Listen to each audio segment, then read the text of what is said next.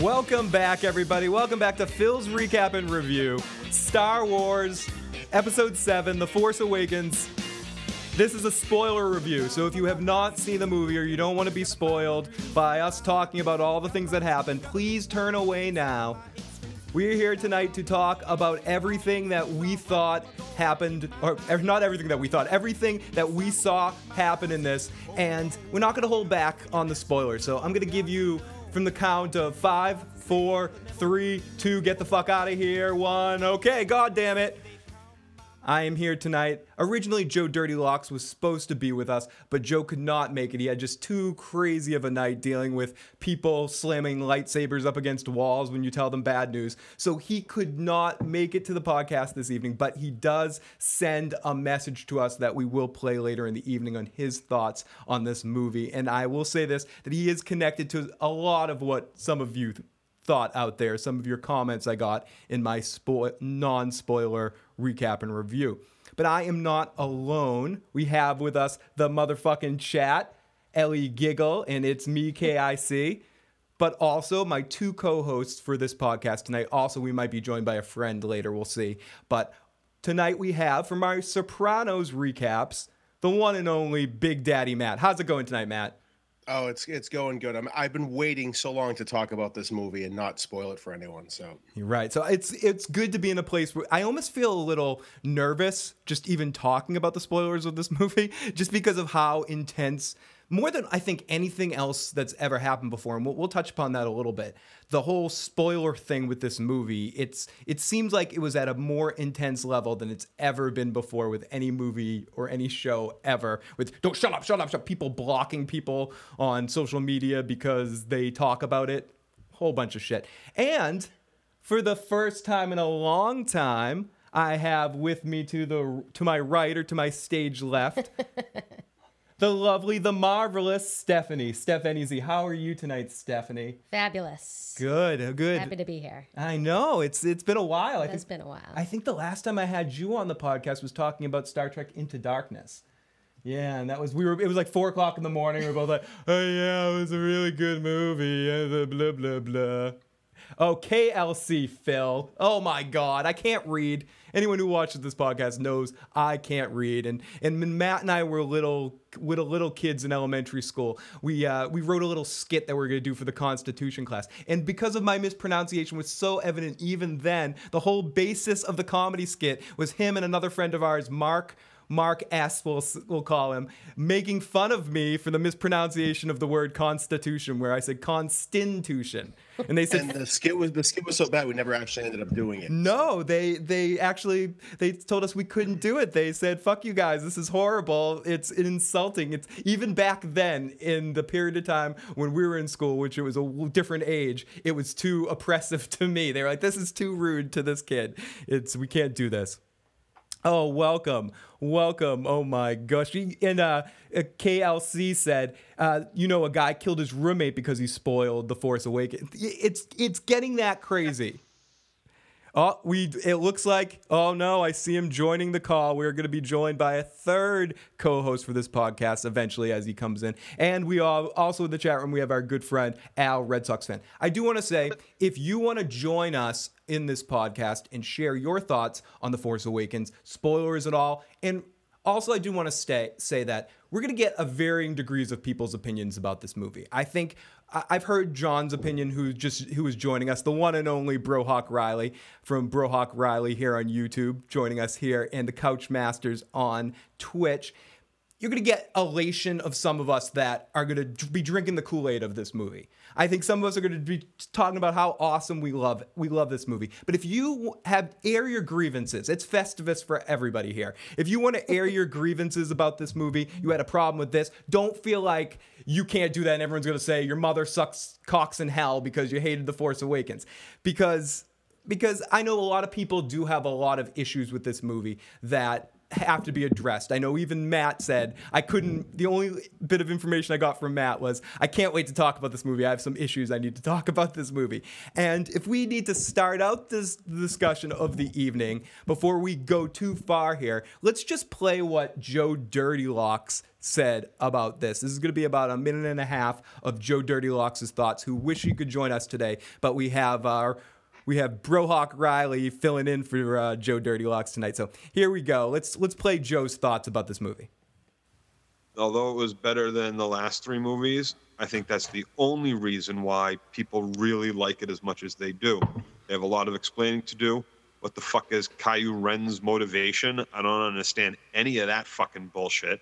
And what the fuck is with the Supreme Leader? I know the actor is Golem, but do they have to make him look like a 50-foot tall Golem with not such weird eyes? I couldn't decide whether or not it was Golem or the orc from the same movie, but I thought they kind of cheaped out on that. It was really awful, actually. And then I couldn't tell whether or not it was because my spot in the theater, third, fourth row, all the way on the right, IMAX 3D. So I don't know if it was the fact that the crowd, there was a big crowd, so there was no room to sit or sit where I would normally sit. So everything kind of had a little blurriness to it, unless you were focused in on a specific spot, because I was so close to the screen. You have to look back and forth. So I didn't really enjoy like the cinematics of it all either. So maybe that soured me a little bit on the movie. The writing was a lot better and everything else like that. But ultimately, I really don't think it was that great of a movie. So it was an homage. Oh, and to then the Katie originals, Crow's but in there that's too. about it. Okay. Good. Thank you, Joe. Thank you. I'll make sure I play that on the area. Okay, so everybody, that is Joe Dirtylocks' thoughts on the movie. So let's start off the bat here with some opening thoughts about what we saw, and if you want to talk about also anything to do with what Joe's thoughts, but we'll get into it when we get into gripes. But I think there's someone specifically that has something to say about to Joe about Kylo Ren's lack of motivation. Kylo, do you have anything to say? We have Kylo Ren with us right now. Kylo Ren, do you have anything to say to Joe Dirtylocks? What is mine? I have a major problem with what Joe said. So okay, so we'll get into that. But welcome to the show. Brohawk Riley. Thank you so much for joining us. And what are some of your opening thoughts about this movie going in? What were your initial thoughts sitting in the seat after watching The Force Awakens? please don't suck. Please don't suck. Please don't suck. Pretty much that's it. But I knew that it couldn't have been worse than the episode 1, 2, and 3, as far as in regards to like maybe prequels or whatever. But the fact that like he would have been crucified if this was horrible. So that's pretty much all I would have to say about that. So, and I think it's probably pointless for me to have this mask on and not on whatsoever, but that's okay. It looks good. It looks good. Yeah, you still look cool, which is important. So that oh, there he is. There, look at that pretty man. Look at that pretty man. So Matt, same question. What were your kind of initial thoughts when seeing the movie right away? What were your first thoughts coming out, or when you were sitting in that seat? All right, first of all, Joe said it perfectly. If they didn't make those first three movies, we would be talking about how terrible this movie is right now. Ooh, okay. No, I disagree. Wait, let him tell. You'll have your chance, John. Now, the reason why, and the thing is, I didn't see it the first night it came out. I saw it a few days later. And all the reviews from all the critics said that this thing was amazing. It's like 95% on Rotten Tomatoes. I talked to these three guys at work that went on and started at midnight. We're talking how there was nothing that disappointed them about this movie. Okay. And so I went in with this. I was like, yes, this is it. This is going to be everything I've always hoped it could be. This is going to redeem all of the mess of the first three episodes. And I sat down. It started off that way. It felt that way when you first sat down and the movie first started. Okay. I totally get that in the very beginning. And then it fell apart for the next, 2+ hours after that. Interesting, Matt. We're going to get into rebuttals of that comment because I think we do have some people that disagree. Obviously, John, and I think I'm more in John's camp. So I just want to get Stephanie's thoughts. Stephanie, what was your thought going in when you were sitting in that seat? Well, I like to think of myself as a fan, but I'm not a mega fan. So I'm more on the superficial front of a movie lover. And I went into the movie pretty excited, and the opening credits just drew me right in, obviously. I mean, in 3D, those credits are amazing. And I thought the movie just always kept going. It was just an all-around good movie, feel good. I mean, you got the points that you wanted from, the other movies and tied it all in. So I thought it was an excellent movie. Okay, fair enough. Let's jump in the chat for 1 second before we get into talking about, I think, the big elephant in the room here. So Lady Squeeze says, what I really enjoyed in this movie is it had its flaws. I honestly felt like the plot was just a carbon copy of the four. I would say it also has elements of 5 and 6 in there too. Okay, my thoughts on the movie. I was going in there. I obviously had some problems with it. There were some characters I did not like. Kylo Ren was not one of the characters I did not like. I understood his motivation. I enjoyed him, even though I do not necessarily love the actor. Adam Driver, I believe is his name. I don't usually love the actor. I felt like maybe he could have kept his mask on a little bit throughout the movie and only taken it off at the point where he's talking to Han for the first time, or maybe talking to Rey for the first time. Instead of the first time he was talking to Rey, I think it would have been so powerful if the first time he takes it off is in that scene with him and Han, in the Han Solo dying scene. I would say this, though.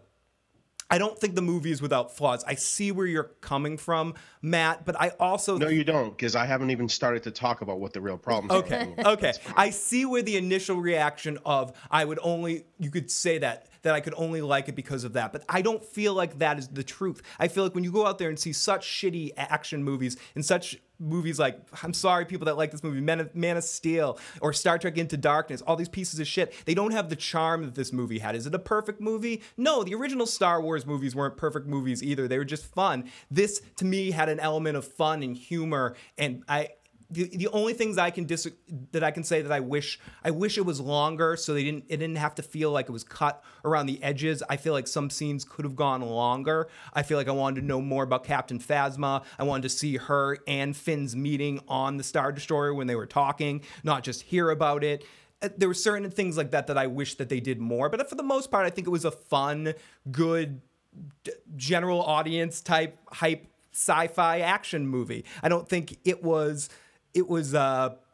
film of the year, Dark Knight, whatever crap, but it was a really good Star Wars movie. And I don't get the saltiness about it that people like you have, Matt. Tell me, Matt. Now, explain to me a little bit more. Okay, so that we got into the initial thoughts that we were getting at. So we'll talk about things we like, things we dislike. Matt, why don't you go first and tell us? I'll talk about the things I like first. Okay, let's hear some of the things you liked. This is so sick for me to say this, but you know what? I was 6 years old when when Return of the Jedi came out. I love the Ewoks then, so I'm not, I like that movie for some shallow reasons when I was a kid.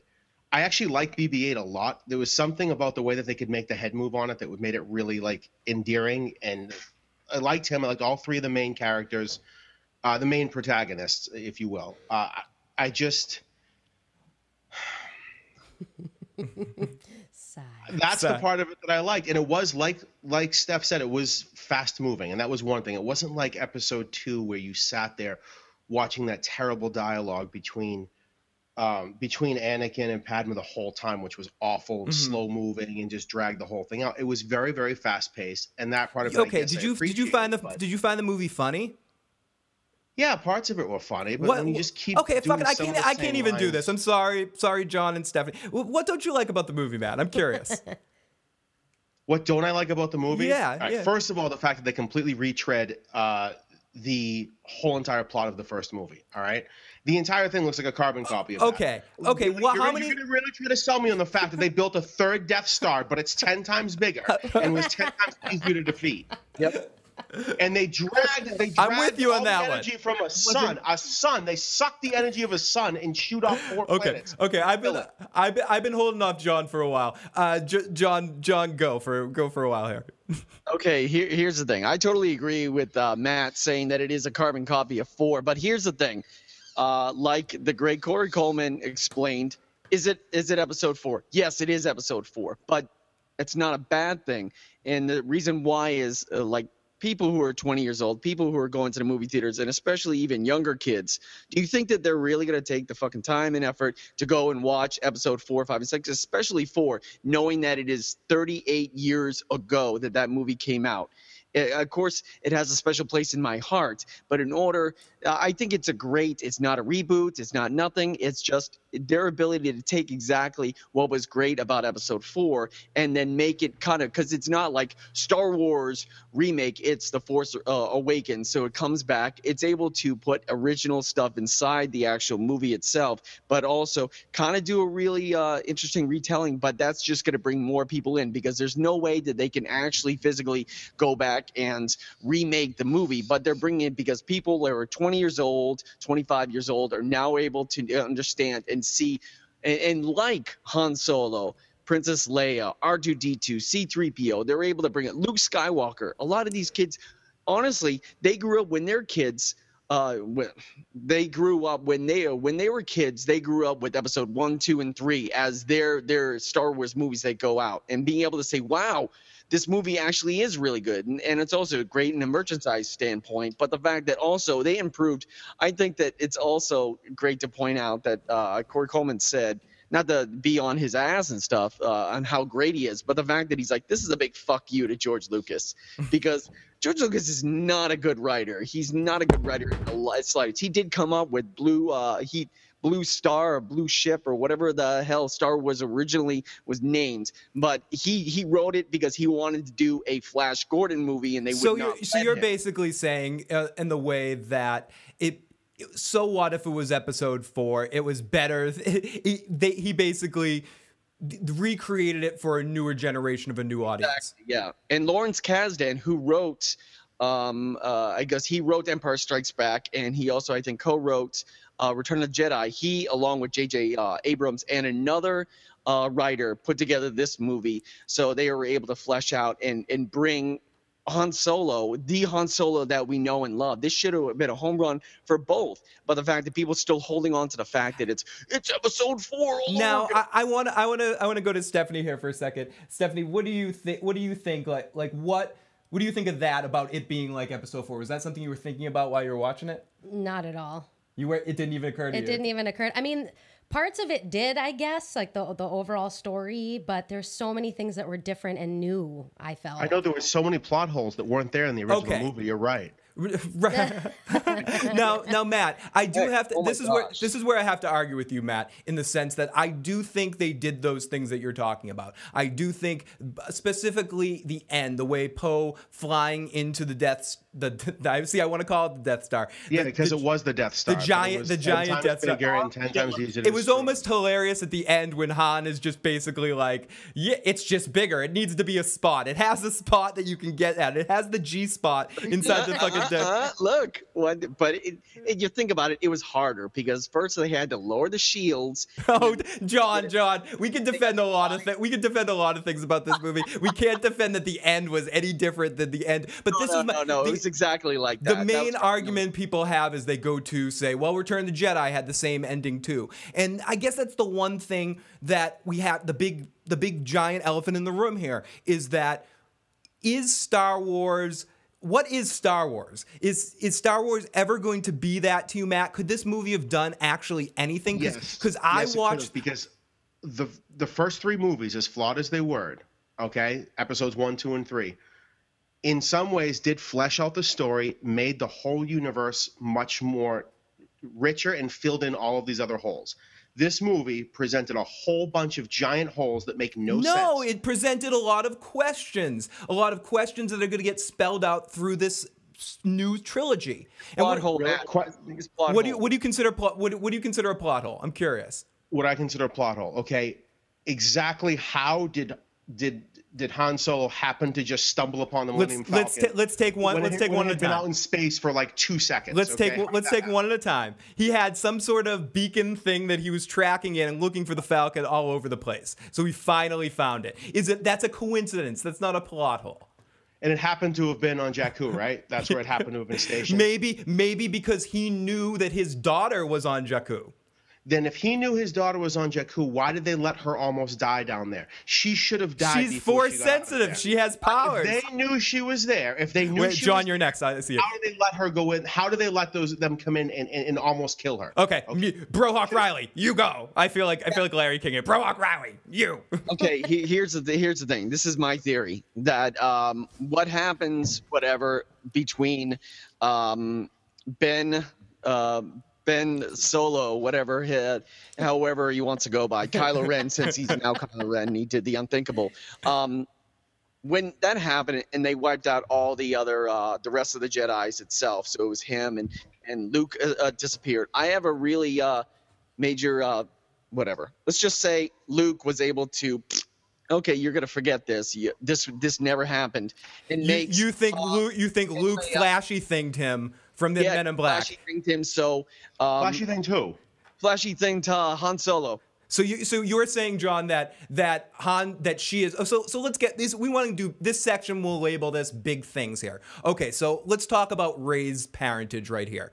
So you think you're spelling out the point that possibly she is Han Solo and Leia's kid, and that Luke force wiped them. They force wiped them, or did something where they don't remember that that's her daughter. And they would have, and the fact that for the sheer fact of protecting her and protecting them, and the fact that when she was taken away, apparently she was being brought by somebody else, and he was probably paid off to say, make sure that she's. I think I hear what you're saying, John, and I like that, but I think that's a little too complicated. To me, ideally what I want, just to get it out there, I want Rey. I know a lot of people think she's Luke's kid too. There's also the funny conspiracy theory that I have to bring out there from Kaylana that she's trying to present. I just want to put out there that she's actually a love child between Luke and Leia, and that's why they had to hide her away, that they had some twincest from all the Game of Thrones fans, considering all the Game of Thrones characters, the actors that were in this particular movie. I want her to be a nobody. Not actually just another one of the students at the Jedi, the only one that Luke was able to get out of there before Kylo Ren killed the rest of them, and just to be a Force Awaken, like just to start a new lineage of a new generation. I know it's going to end up being either Luke or Han's kid, just because that's how Star Wars is. It all has to fit together. But I really want her to just be. Your theory is that he then left her on an island to live as essentially a pauper and died by herself while he left her. Because it really isn't an island unless it's in your mind. No, but instead of him taking her away to his island and training her, he leaves her there to essentially die and live as a scavenger. He was grieving because he was dealing with a lot of shit. You're talking about Luke, right? Dealing with a lot of shit of the whole Jedi Empire. Everything was based around what he was trying to build, and he really probably risked a lot on Kylo Ren or on Ben Solo there. And it really hurt him. Luke's a sensitive guy. And this is what I'll say about New Hope. Like, as much as I like New Hope and I love New Hope, it's a great movie, Luke is a little douchebag in that movie. He's such a little bitch in those movies. Especially the first one. I like Rey a hell of a lot better in this movie than I liked Luke in A New Hope. I was all Han Solo and Leia in that first movie. And I was like, fuck Luke. This guy's a little bitch. Fuck him. And also, she remembers things that she doesn't remember learning, like the fact that she knows how to drive the Millennium Falcon, but she never got to say, how'd you do that? I don't know. It just came to me. I think the key to wondering what Rey's lineage is in her flashback dream, the one where we hear the voice of Yoda. We also hear the voice of both Obi-Wan Kenobis, both.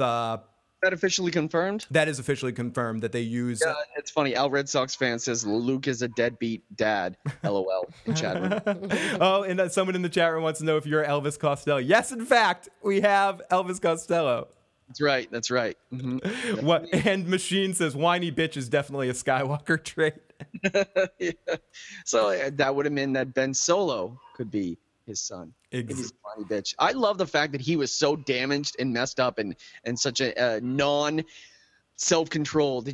I saw traits of myself inside Kylo Ren. Just when he just had that freak out and just starts destroying that console with his lightsaber. It's like, yeah, I've been there.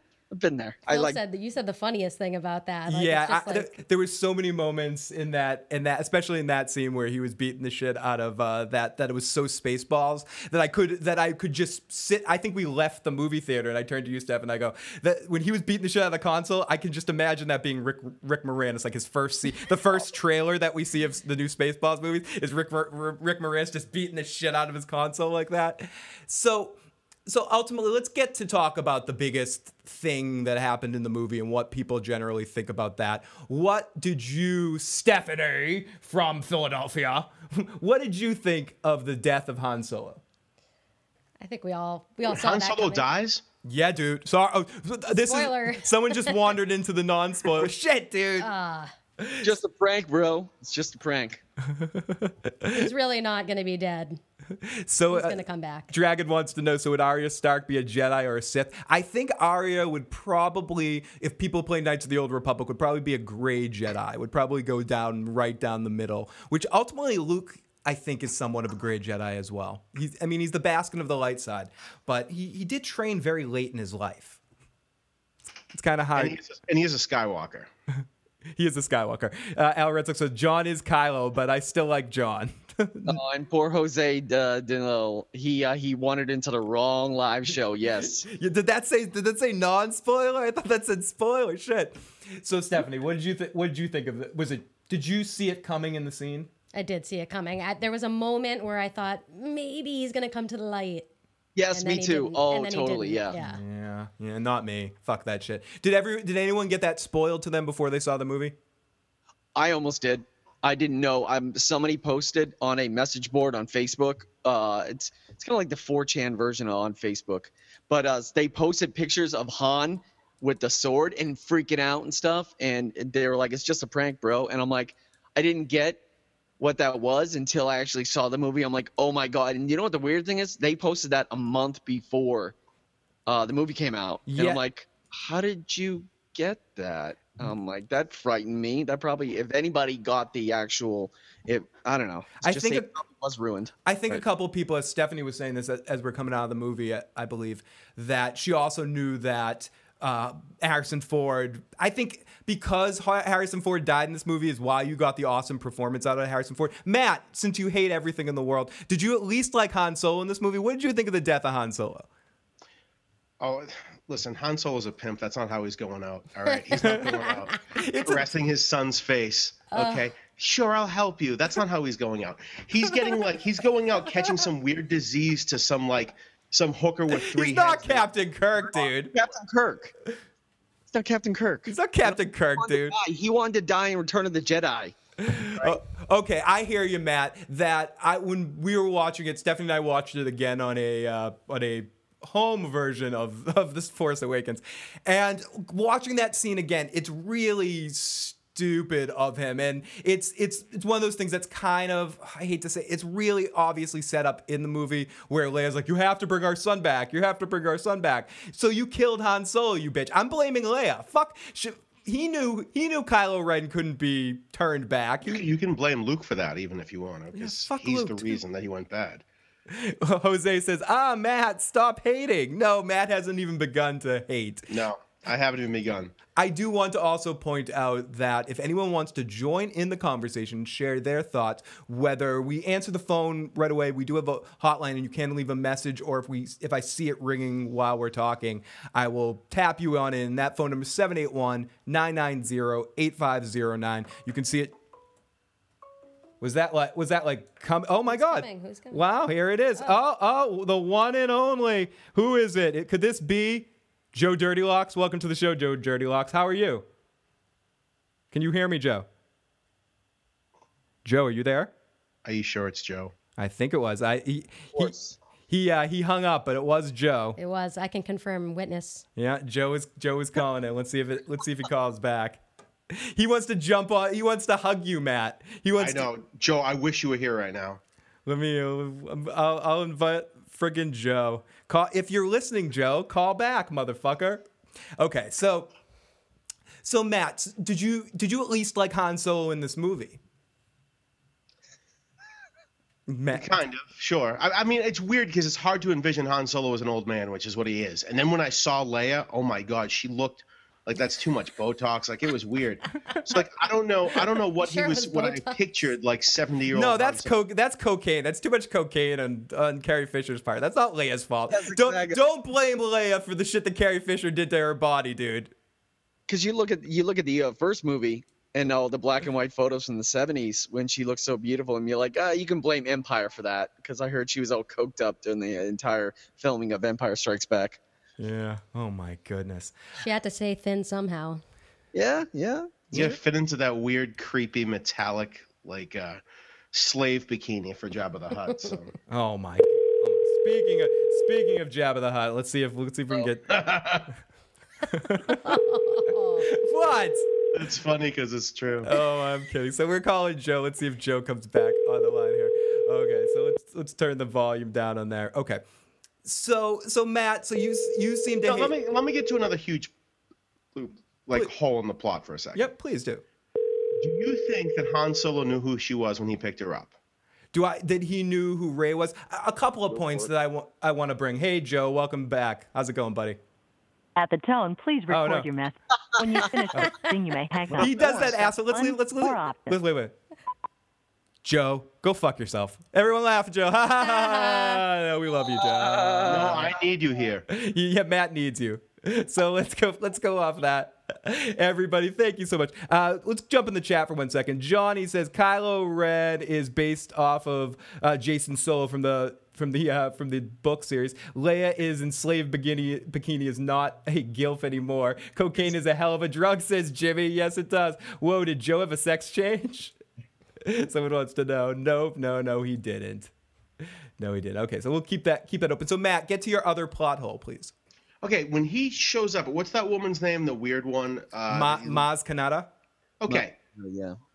So if he knows who Rey is, which I don't believe that he does when he picks her up, then it's just 100% complete coincidence that he decides to go there at the one place where the fucking lightsaber's waiting for her to talk to her. He said he wants to go to her because she was going to help Finn get the BB-8 droid to Leia, because she's sort of an in-between. Fucking universe, that's the one place the lightsaber happens to be. And how does she get the lightsabers? Another question altogether. The lightsaber from so fucking set up and stupid. From Cloud City. The in defense of that Han actually knew her, they cut away in the scene where Maz Kanata asks Han Solo, "What about this girl?" And his reaction, it cuts away before Han gives the descriptions, just to keep it vague. And again, I question what you think is the difference between a plot hole and just something that might get explained later, Matt. Because if they knew that she was on the planet to begin with, why did they leave her there to potentially die? If they actually why did they leave Luke on Tatooine? Because they left him with his friggin' loser uncle and aunts that couldn't do shit. That left him with Obi-Wan Kenobi. And they left Rey. Wait a second, Matt. They left Rey with Blood Raven, the dude at the beginning that Kylo Ren killed. He was there watching her.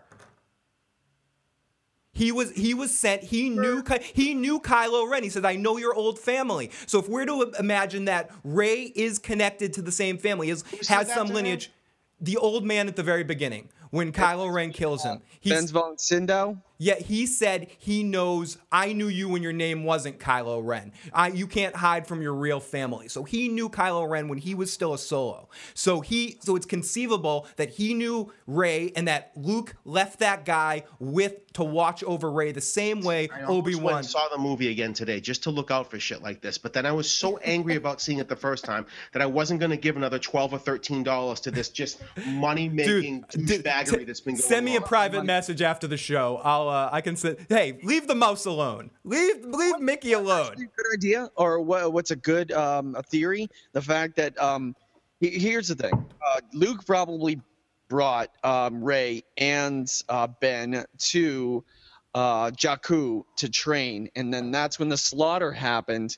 And the fact that when Luke disappeared, he could have just told Ben, he could have told Han and Leia that their daughter died on Jakku in the slaughter, and that their son is the one that got away. So that's probably how they don't eat. It's her, but they don't probably recognize her because they thought that she died. I see what you're saying. Good point, John. I see what you're saying, Matt, about you thinking it's a plot hole, but I think you're mistaking plot hole with stuff that's going to get explained later with her lineage and why she's there and how it all makes sense. And I think little things that you could pick up like that, I feel like that's where I say one criticism that I agree with the movie that some people have said.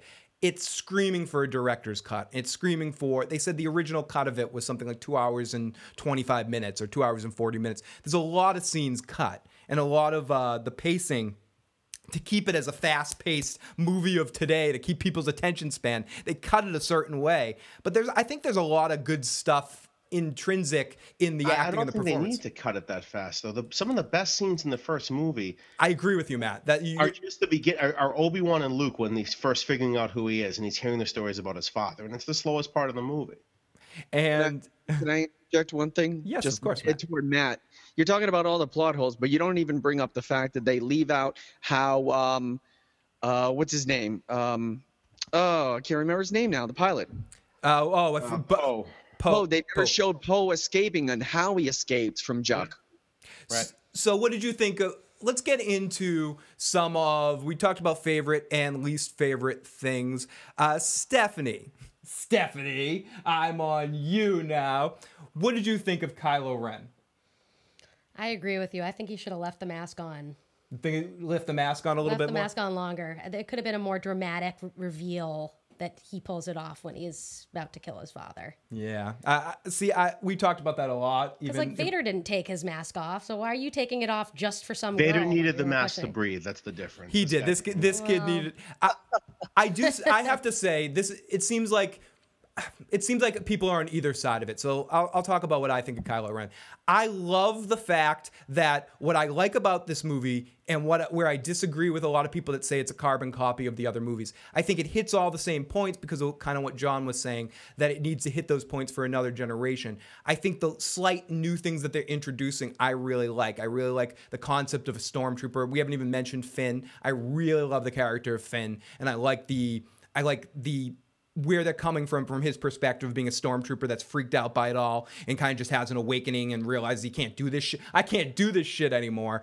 And just in following him, I hope they don't force powers on him and they keep him as sort of a Han Solo in this universe, as just a normal guy that's struggling, that's in all this. You just call Han Solo a normal guy? He is a normal guy, and and Han Solo is also, just to do full circle, Han Solo is also a former stormtrooper. How him and Chewbacca have their life debt with each other is Han Solo was a stormtrooper that was issued orders to kill a squadron of Wookiees or a bunch of Wookiees, and he said fuck this, and he set them free, and Chewbacca became his life mate from that point on to pay the life debt. And that doesn't even make sense. Is that part of some weird demented? That's close to it. Star Wars. No, it's some weird demented universe of fucking Star Wars. Matt. The people that killed the Wookiees were clones. It wasn't freaking Han Solo. No, Han Solo was a stormtrooper. It wasn't a clone. Don't tell me he was a clone. No, he wasn't a clone. He wasn't Jango fucking Fett. But I love how they talk about the clones in this movie. It's canon. It's canon, motherfucker. Yeah. Let's jump in the chat for 1 second. KLC says, the fact that Finn drunk that nasty water at the beginning bothered me. Every time he was talking to someone, I thought, doesn't his breath stink like hell? Get away from him. And Al Red Sox, Vader looked like a potato head. Oh my gosh. Oh, goodness me. Okay, so we'll come to John next.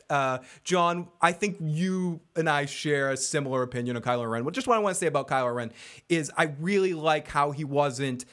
I like at the beginning when they show how badass he is when he's walking in, but very quickly when they get into that Rick Moranis stuff, the funny stuff of him beating the shit out of his console and just freaking out about everything. I like that we don't have the same old Star Trek villain. I like that he is a little bit multi-layered, that he is a little douchey in that Anakin way. He is what Anakin should have been. Like when he's playing the whiny bitchness, he does the shit that Hayden Christensen can't pull off as an actor. That could have made Anakin kind of not cool, but more believable as a little whiny bitch. And I kind of like that about Kylo Ren because he's not the cookie cutter Sith that we got in some of the prequels. As much as people want to say, oh, Darth Maul's more badass, and that seems to be a big discussion that I've seen out there. I'm team Kylo Ren here. I think Kylo Ren's a better villain than anything we got in the prequel movies. Absolutely. So and the fact that that's funny. I drew up a Venn diagram where it showed two different things. It showed Darth Vader and it showed Kylo Ren, because even though Darth Vader is cool, he's an awesome villain, but the fact that he is so stereotypical with your okay, he's just a badass. He's got tons of power. You're speaking some blasphemy in here, but this is what I'll say, John, to agree with you there. Darth Vader, to me, lost a little bit of steam with the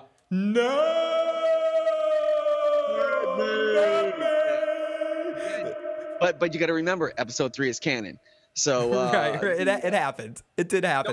No, I think that the fact that hating gotta, Christian, like, if any one of us nowadays, like say for instance, if I became a Sith Lord and somebody gave me the power and I went to the dark side, do you think I would be able to hold my cool in or be so awesome, especially earlier on in my Sith Lord? He's not even a Sith Lord. You just said it perfect, John, that he is being trained by God knows who, teaching him God knows what, and he hasn't even completed his training yet. He's still at that original level. What I want to know is he obviously he had help with the rest of the Knights of Ren killing the rest of the Jedis, because that little bitch who couldn't even kill Finn real quick with a lightsaber, I couldn't imagine him killing a bunch of little younglings even the way Anakin could. So Matt, what did you think about Kylo Ren?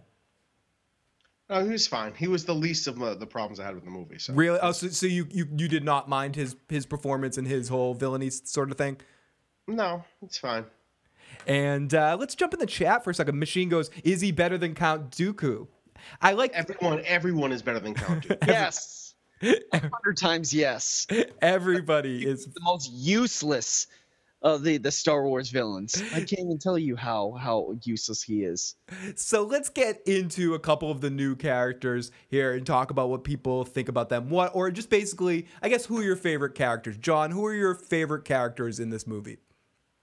I would have to, God, it's so hard because there's so many awesome characters. Like there's so many awesome characters. They're so dynamic. But I would have to say, if I had to rate them of my top 3, I would probably have to say, of course, you have Rey being at the top because she's just so awesome. But I'm glad you brought up Rey. Sorry to cut you off here, John, but I feel like we should explore each one. So we'll start with Rey here. Do you think there's obvious controversy about the Rey thing and what certain screenwriters have come out there say about Rey, that she's too Mary Sue? If people don't know what that, like the perfect character that ultimately gets the powers and can stop the universe, that super too predictable of her story arc of being so powerful, so quick, so perfect. I personally loved Rey. She charmed the hell out of me. I said this before. I liked her better than Luke in the original movie. I had absolutely no problems with Rey. I think maybe Matt did. So Matt, no, I didn't. I think she was one of the best characters in the movie.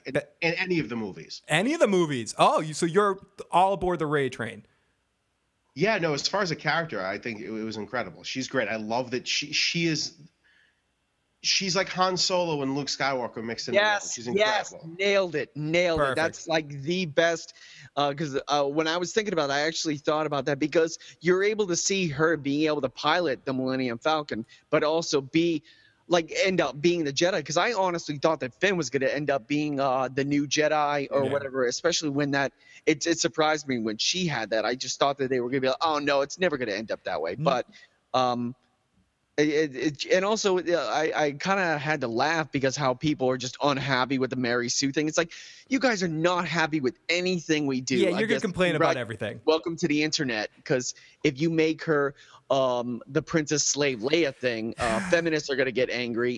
John, I really wish we had. Oh, we do. So what do you think about Rey as a character? What was your opinion? I like Rey as a character. I loved the dynamic between Finn and Rey throughout the movie. Oh, it was great chemistry. Yeah, and it was funny. Like the whole movie had like so many funny moments. They really pulled off the comedy in it. Lady Squeeze says Ray is Mary Sue. Bullshit. Al Red Sox fan. I agree with Matt. Great point. Matt loves to hear that. That's Matt's favorite thing in the world to hear. And Lady also says I enjoy how Kylo continued to punch himself in the wound to bust up his adrenaline and such. Probably my favorite thing about the character, even though it's not so much so far.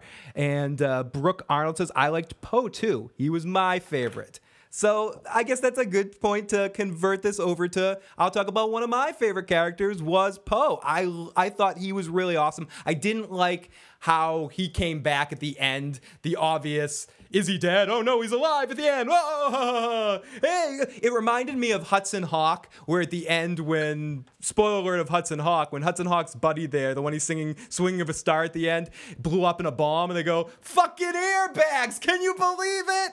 And you survived? Oh, you survived. And they hug in the slow motion.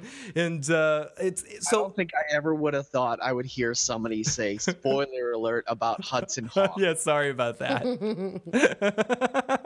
My God. I'm putting myself on timeout after that for a while. And so ultimately he was really awesome. I actually really look forward to seeing him in Age of Apocalypse. I believe he's the same actor playing Apocalypse in that movie. But I thought he was a really fun way to start the movie out, and he really takes the place of Luke's. I've heard a couple people say this, and it's true. He's strictly pilot Luke, and he has a little bit of Han Solo in him too, because he's a he wild. Definitely does. It's like if Han Solo was like a good guy his whole life and followed the rules, like still a badass, but like was never a smuggler. He would never shoot Greedo first. Playing Apocalypse? I believe so. I believe he's playing Apocalypse. Really interesting. Someone can fact check me that in the chat. I'm pretty sure he's the actor playing Apocalypse.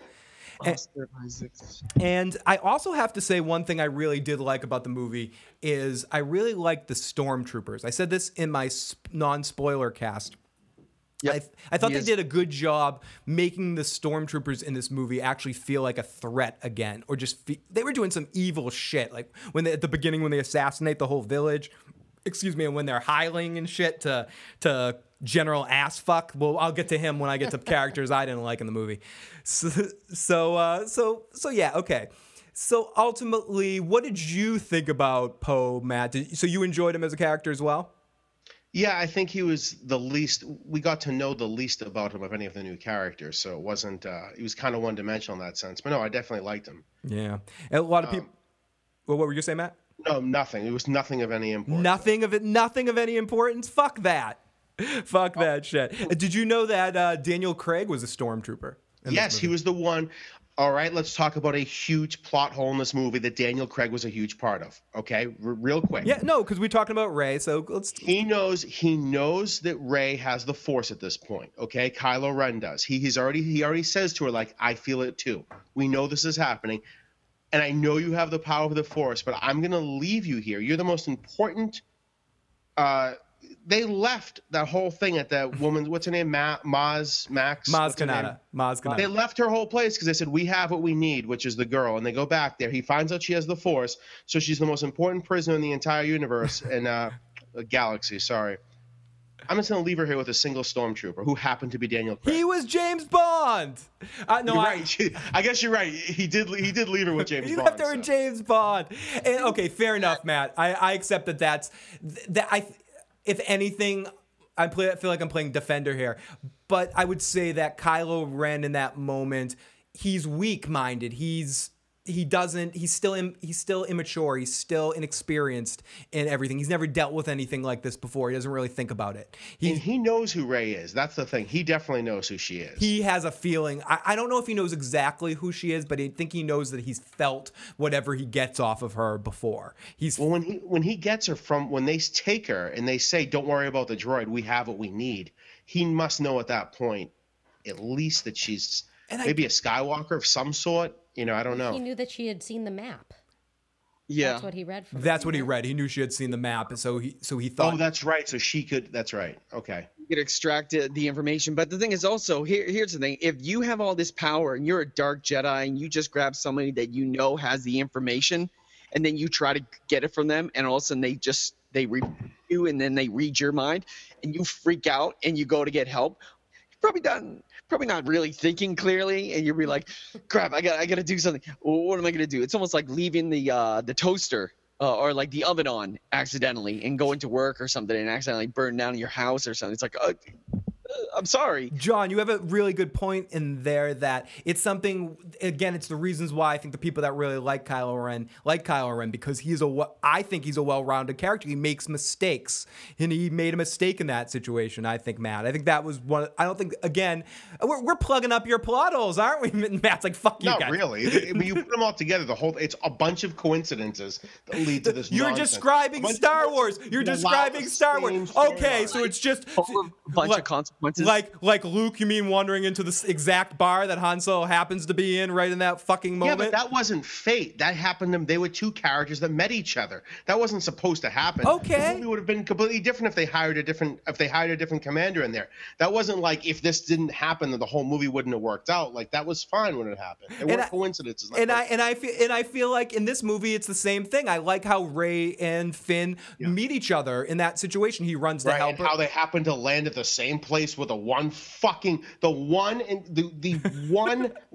in the entire fucking galaxy is at the one place that it's Han not Solo the said, only lightsaber. We might be able to get a fucking. It's not the only lightsaber in the entire. Right, Luke has one attached to him too. You're right. Kylo Ren has his own, and that's the red. I'm talking about the blue and the green one. No, you're talking about the one that Darth Vader chopped off Luke's hand in Cloud City.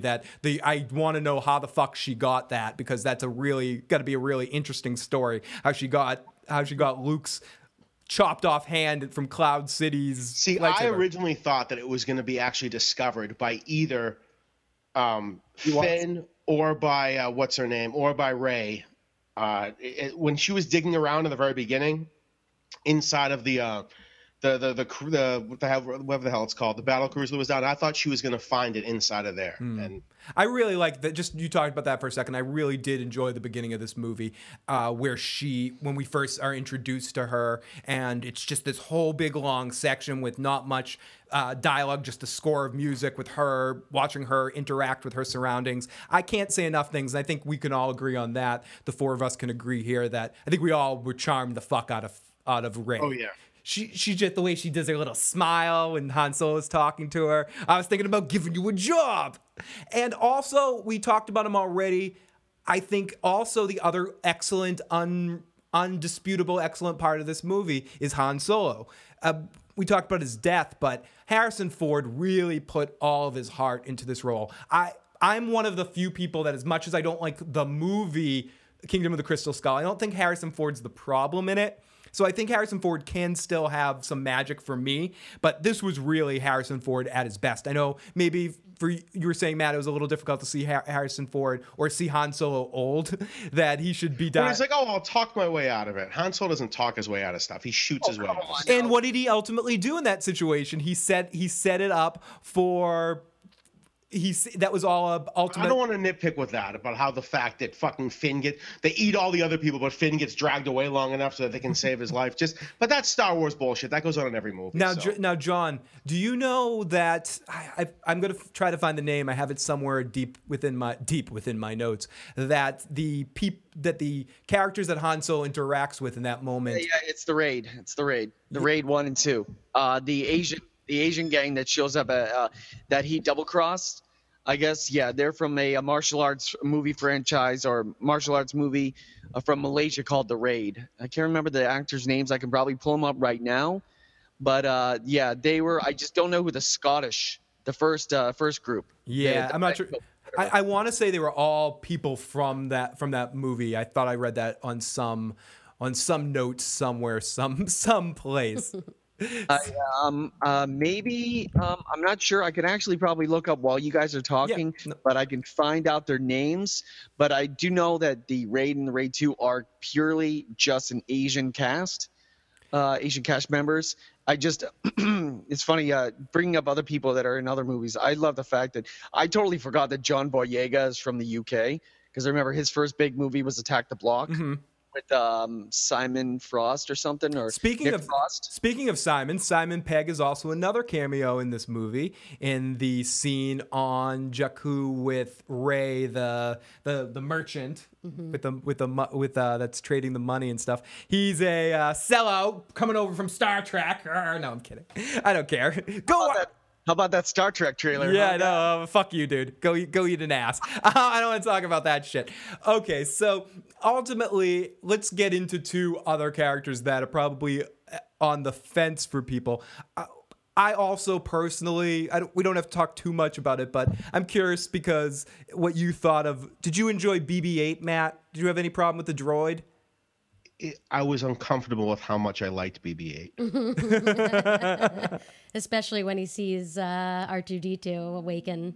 Like, their interaction was great. Yeah. They could anthropomorphize him because of what they can make his head do, where he looked so much more alive and human than C-3PO ever did, even though it looks like a fucking human. So. Look at my arm! Look at my red arm! No one's gonna recognize me. Yeah, plot hole, that whole R2-D2 bullshit. What the fuck was that? Chekhov's R2-D2. He was just sitting there. Oh, wait, R2-D2's gonna get it. You meet him. R2-D2 has been asleep since Master Luke has. And then he'll magically wake up. With it just. It was MD 410 says the D2 thing was bullshit. That's Mike, I think. Oh, hey, welcome, dude. Welcome, Mike. I could be totally wrong, but I think it is. Welcome, Mike. The lights. So I agree that the R2-D2 thing was it was just a perfect setup of I would say for me, if we're just. Yeah, that's definitely the PD. If we're just cutting this all up, welcome, PD. Good to see you, my friend. Or not, good to see your text, my friend. If we were cutting the movie in pieces, to me, the beginning of the movie is the best part, and I like the middle section. The end is when we get into bullshitty. I do think the Han Solo death, just talk a little bit more about that, is just, you just don't believe that Han Solo would be that stupid to walk out there in the middle of there and go through all of that. Not to mention, they know that their son has killed millions of people at this point. They know he is a terrible human being. He slaughtered children. He killed all the Padawans that were training. He goes and just like murders people on else. Bring our son home. It's please. no dumber than Natalie Portman actually loving Anakin after I killed them all, Padme. I killed them all, the children too. Oh, right, and that movie sucked, and we all agree on that. It's another middle finger up to George Lucas is showing J.J. Abrams. I think that J.J. Abrams or George Lucas pretty much pissed off J.J. at somewhere.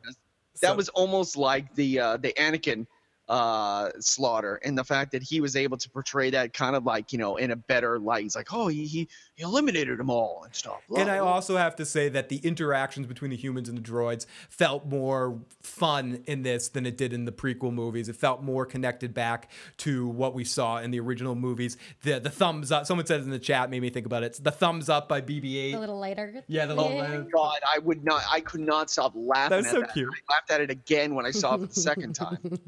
Oh, that's so cute. Hey, don't talk shit about R2-D2. I don't want to talk shit. I just feel like it was such a setup for the obvious. R2-D2 has the other half of the map. Right when BB-8 walks over and talks to R2-D2, it goes, I'm sorry, BB-8. R2-D2 does not have the information you need. Of course R2-D2 has the fucking information we need. It's always R2-D2. He always has the information. This is a sidebar. Iko Uwais and Yayan Ruhian were the two guys from the raid. But continue. I just want to... No, thank you, John. Lady says, love Leia and Han meeting up, and then the ever romantic interruption of C-3PO. Okay, we're talking around it a little bit. What did you... we talked about Han. Oh my goodness. Also, I want to point out another cameo was, if people watch Scream Queens, Chanel number 2 or whatever it is, Princess Leia, Carrie Fisher's real life daughter, was in a few shots of this movie, and she's also an actress that is on Scream Queens. I don't have her name in front of me, but she... Funny enough, she's the one that wears earmuffs that kind of look like Leia's buns. Yeah, it makes a lot more sense now. Yeah. And she always talks about on the show Scream Queens, her father's Charles Manson. And she plays really crazy really well. So props to her to getting in Star Wars. What did people think of Leia's situation? What do we think of Leia not being Force sensitive right now? Leia never trained in the Force arts. That was one of the... At the end. What was that? He was force sensitive at the end. Remember when Han died and she freaked out? Yeah, she did. She was force sensitive at the end. I guess she doesn't, and I guess she is slightly force sensitive, and that's probably why Han also why they focus on the fact that she can feel light inside her son with some sort of force connection. Okay, Carrie Fisher. What do we all think of Carrie Fisher, John? It was nice to see her. She looked a whole lot better than I thought she was going to look like, but that was only because of the whole Disney boot camp conditioning that I believe that Mark Hamill and Carrie Fisher went under for this movie. I think Carrie more than actually Luke. Yeah, he lost the most. Mark Hamill more than, and I think that just benefited him in the long run because, the fact that you could see how good he looked during The Flash season 2. When he reprised his role as the trickster, who's probably the only old school Flash character to make it on both series. So the fact that, she was there, and it was really weird to see the interactions between Han and her and the character, and they play it well as like estranged, estranged lovers or somebody in a relationship who are no longer whatever. It's probably about as cordial as I am with Lee. So I can tell it's like, oh, yeah, we used to have a thing. Now we don't, but we're kind of friendly now. Machine says, oh, I can hear myself on the other end of somebody. Yeah, they didn't need to lose the weight. They need to lose the years. Oh, poor. She needed to take back some of that cocaine use. So what did you think about Princess Leia and Han Solo's relationship and Princess Leia coming back in this movie? I mean, I think it was like that, awkward. They kind of had to put this in there to make the connection and have everybody kind of, fulfilled in that. But it was a little awkward, and it was tacked on. Just to say, there's something that came out. I might do a separate video on this. Things that were cut from Star Wars. It was supposed to be more with Leia initially. It seemed like we only checked in with her for a little while. Perhaps we're going to get more of her in the next movie. Perhaps she'll be dead in the next movie.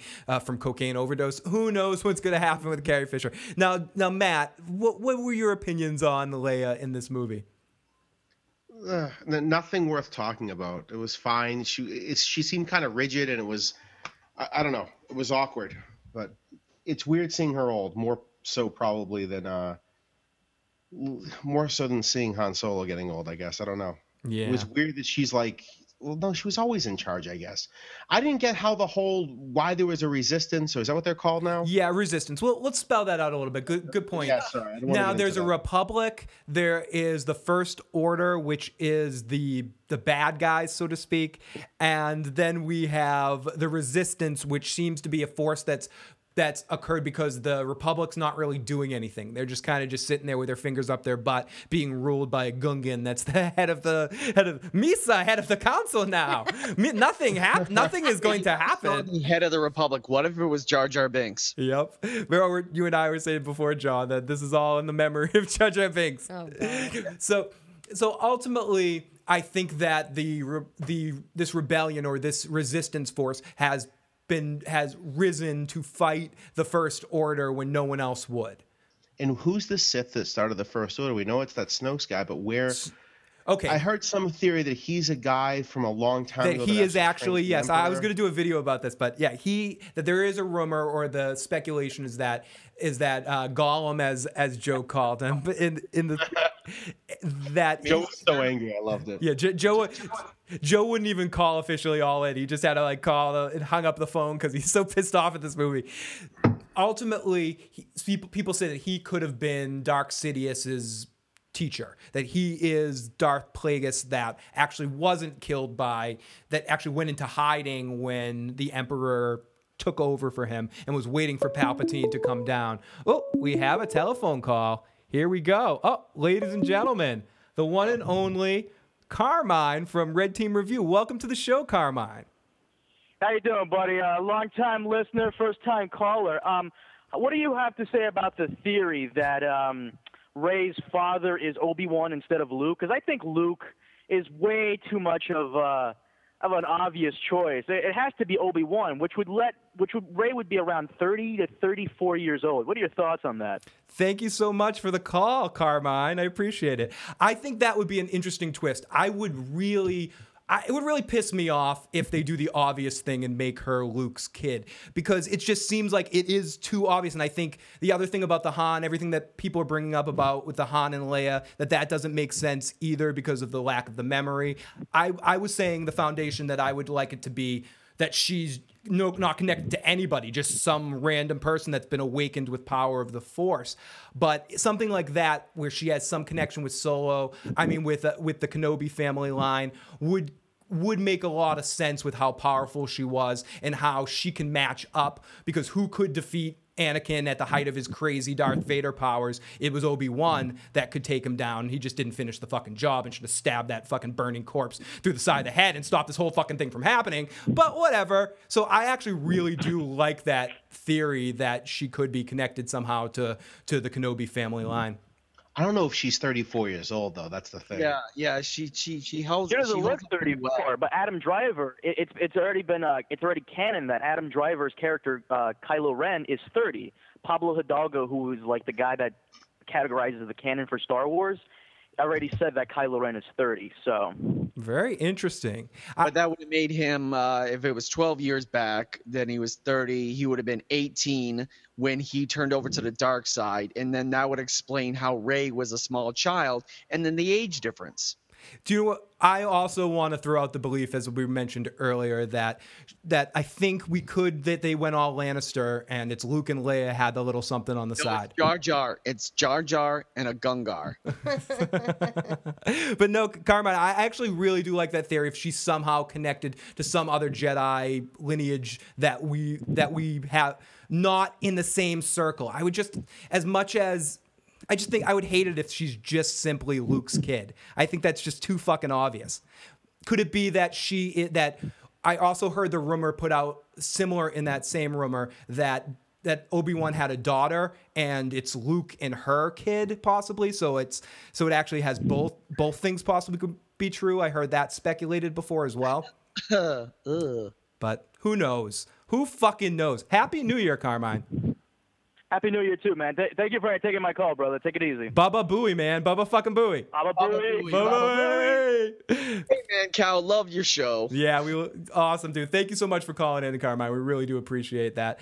And yeah, who's that asshole on the phone? Who is that asshole? Throw it. Get him off the fucking air. Somebody know my Carmine. Oh gosh, Adam Driver. I can unsee Adam on girls and how sexually fucked up he is. Red team review. Stop that red team review. Oh my goodness. That's a hurtful word. Not my show. Okay, so anyways. So let's get to Matt. You had a big problem with the whole Maz Kanata section of the story. The fact that Han Solo brings Rey to the cantina bar in that particular situation. And it makes total sense if Han Solo knew who she was when he picked Rey up, and he was purposely taking her there so that she would find the lightsaber. But if that's the case, why did he let her almost die on and that's where I connect you to the beginning, to our former discussion, that he didn't just let her die. He left her in the same type of situation that Obi-Wan left her. If that all happens to be the case. Yeah. Okay. So Matt, what were probably any other of your least favorite things in this movie? Things you did not enjoy?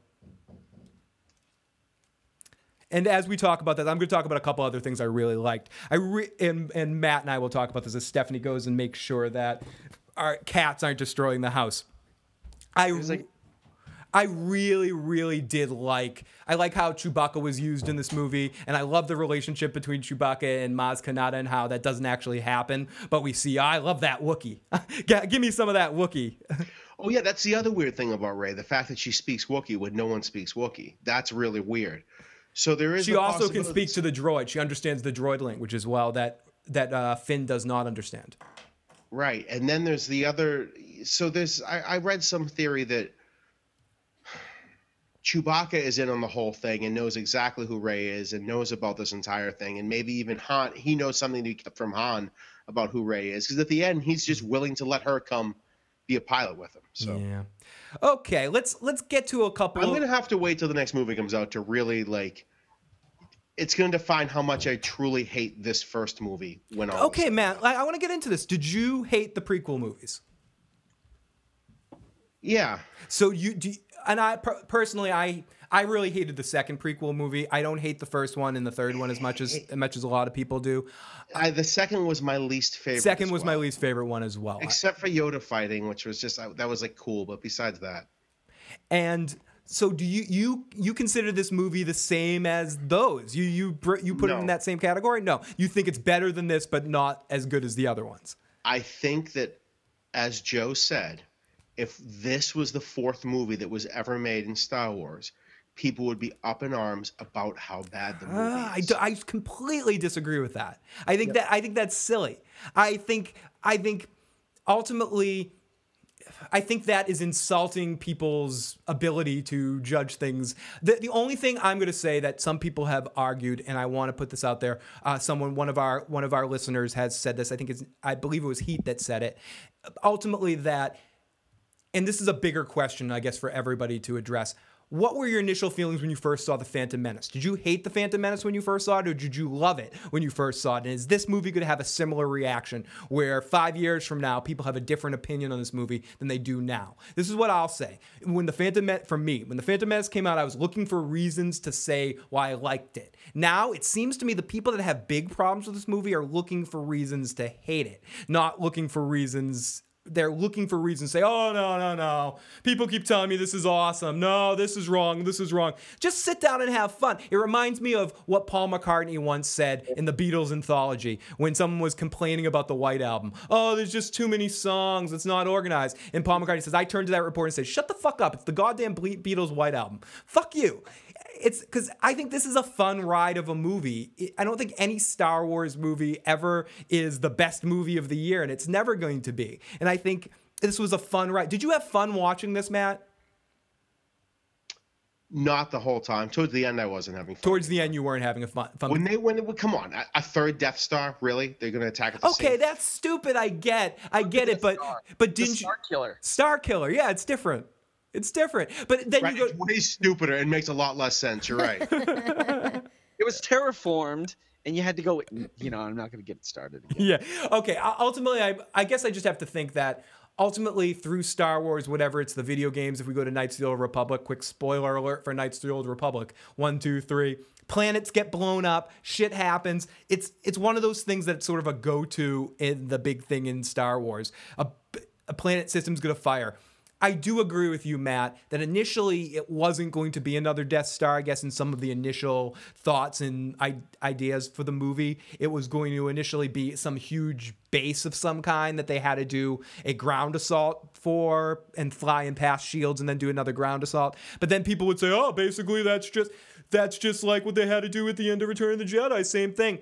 Okay, I get what you're saying, Matt, and I get where you're complaining about the end of the movie. I do want to get to some of the other gripes people have. Can I tell you my biggest problem is this. People were talking about this like it was the greatest fucking movie that had ever been made. It is. It isn't that, John. I want to jump into what a couple people in the chat have to say. Basquat says, I think once things settles down and people start to think about it, they're going to begin to hate this film, kind of like The Dark Knight Rises. Yes. Red Team says, let's be honest, JJ played it safe, way too safe. All he did was take elements from the original trilogies and combine it into one movie. It was fun, but he played it too safe. Yes. I agree with that, but it was fun. I want to say the key point of what I agree with what Carmine said there, but I also agree but it was fun. If you mix all of those elements together, and he needed to do this, Matt. And let's get down to this. He needed to fucking do this because a generation of people thinks the fucking prequels is all Star Wars is. They don't. No one thinks that. People that's do Star think Wars. that. I talked a conversation with a 22-year-old. When you talk to some people, I talk to my students all the time about it, and this is in friggin' Lynn, where most of the kids haven't even heard of any of it, but the ones that have seen 4, 5, and 6. In fairness, Matt does talk to high school kids, so in fairness, he does. My nephews are 4 and 5 years old. They've seen the first movies. They haven't even seen the prequels. Most parents don't even show young kids the prequels because they're so bad. They say, here's 4 and 5 and 6. Here's some Ewoks. Let's go see the new movie. They don't even show them the old ones. But I feel like the franchise was at a really low point that we needed to be, or for a lot of people, JJ, by playing it safe, felt like he needed to remind people in this movie what's awesome about Star Wars. Do you really think people went to go see this movie that have never seen 4, 5, and 6 before? Yes. Yes, Yep, absolutely. I know people that No. I know for a fact. I know for a fact there are people. I know one of my little cousins will not watch those old-looking movies. I've turned them off every time, Yes. but they Yeah. love. Well, then I will tell you this: if you see this movie without that backstory, it makes no fucking sense because you have no idea what the Force is.